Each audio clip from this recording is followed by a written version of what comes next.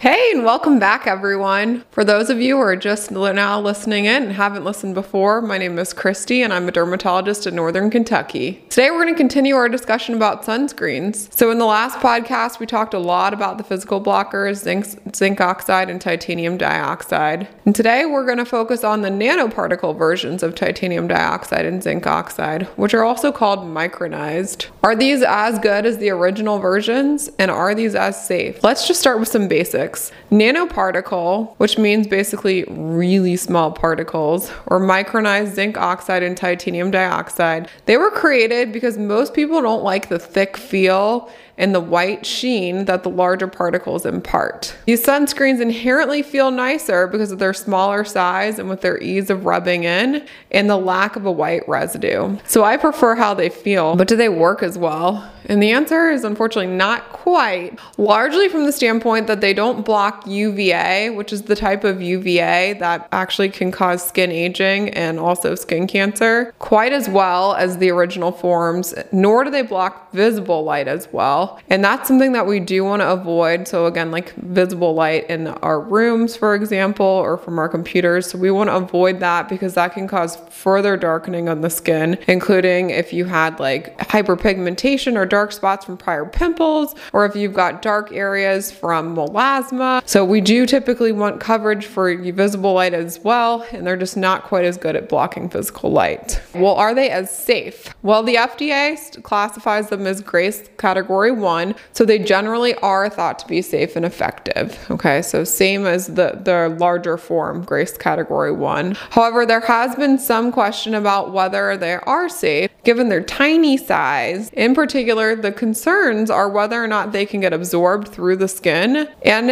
if so, do they generate free radicals when they're exposed to sunlight? So this is a real concern because there is some science that shows that when these particles are that small, they can react with sunlight and they can cause free radicals that can cause damage to our DNA and to our proteins. Fortunately, most data, and there is a lot, shows that they are not absorbed. Only a few studies showed potential to be absorbed, but even if they were, the amount is negligible, less than 0.01% of what you apply. Even if some were to be absorbed, there are a few factors that make these sunscreens less likely to generate damaging free radicals. For one, their shape.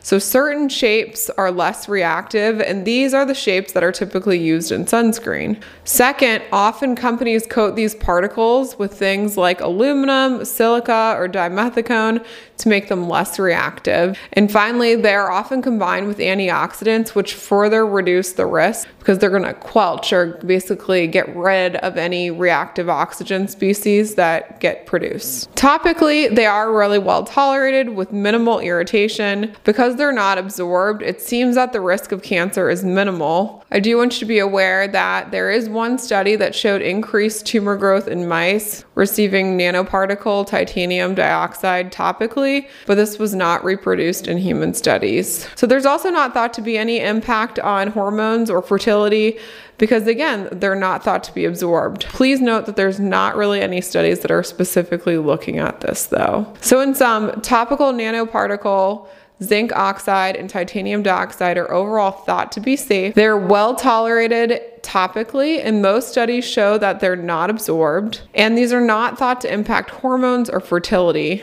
They may not work quite as well because of their decreased UVA1 and visible light blockage, but they are still generally thought to be broad spectrum.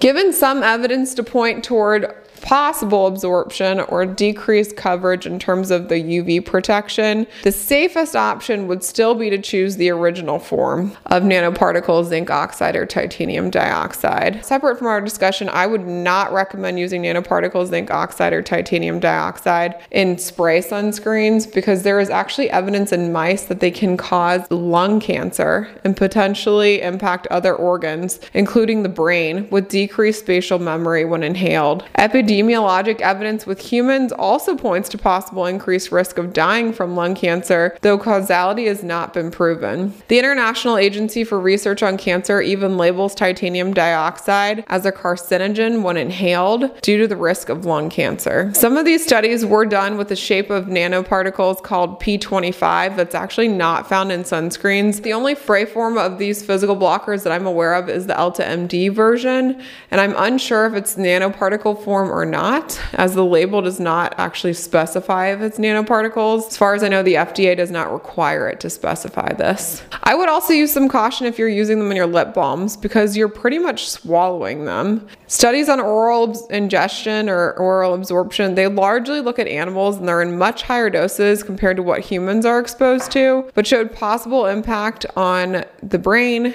kidneys, liver, spleen, and even fertility, but no increased cancer risk. That's it for part 2 of sunscreen. Stay tuned for part 3. Here's where it's going to get super interesting as we launch into discussion about chemical sunscreens. If you like this podcast, please go ahead and like it, share it with your friends and with your family. Check out our Instagram account and subscribe. One final thing I just want to mention is that Drew is actually working on a really cool free download on a natural way to improve your skin, specifically when it comes to food.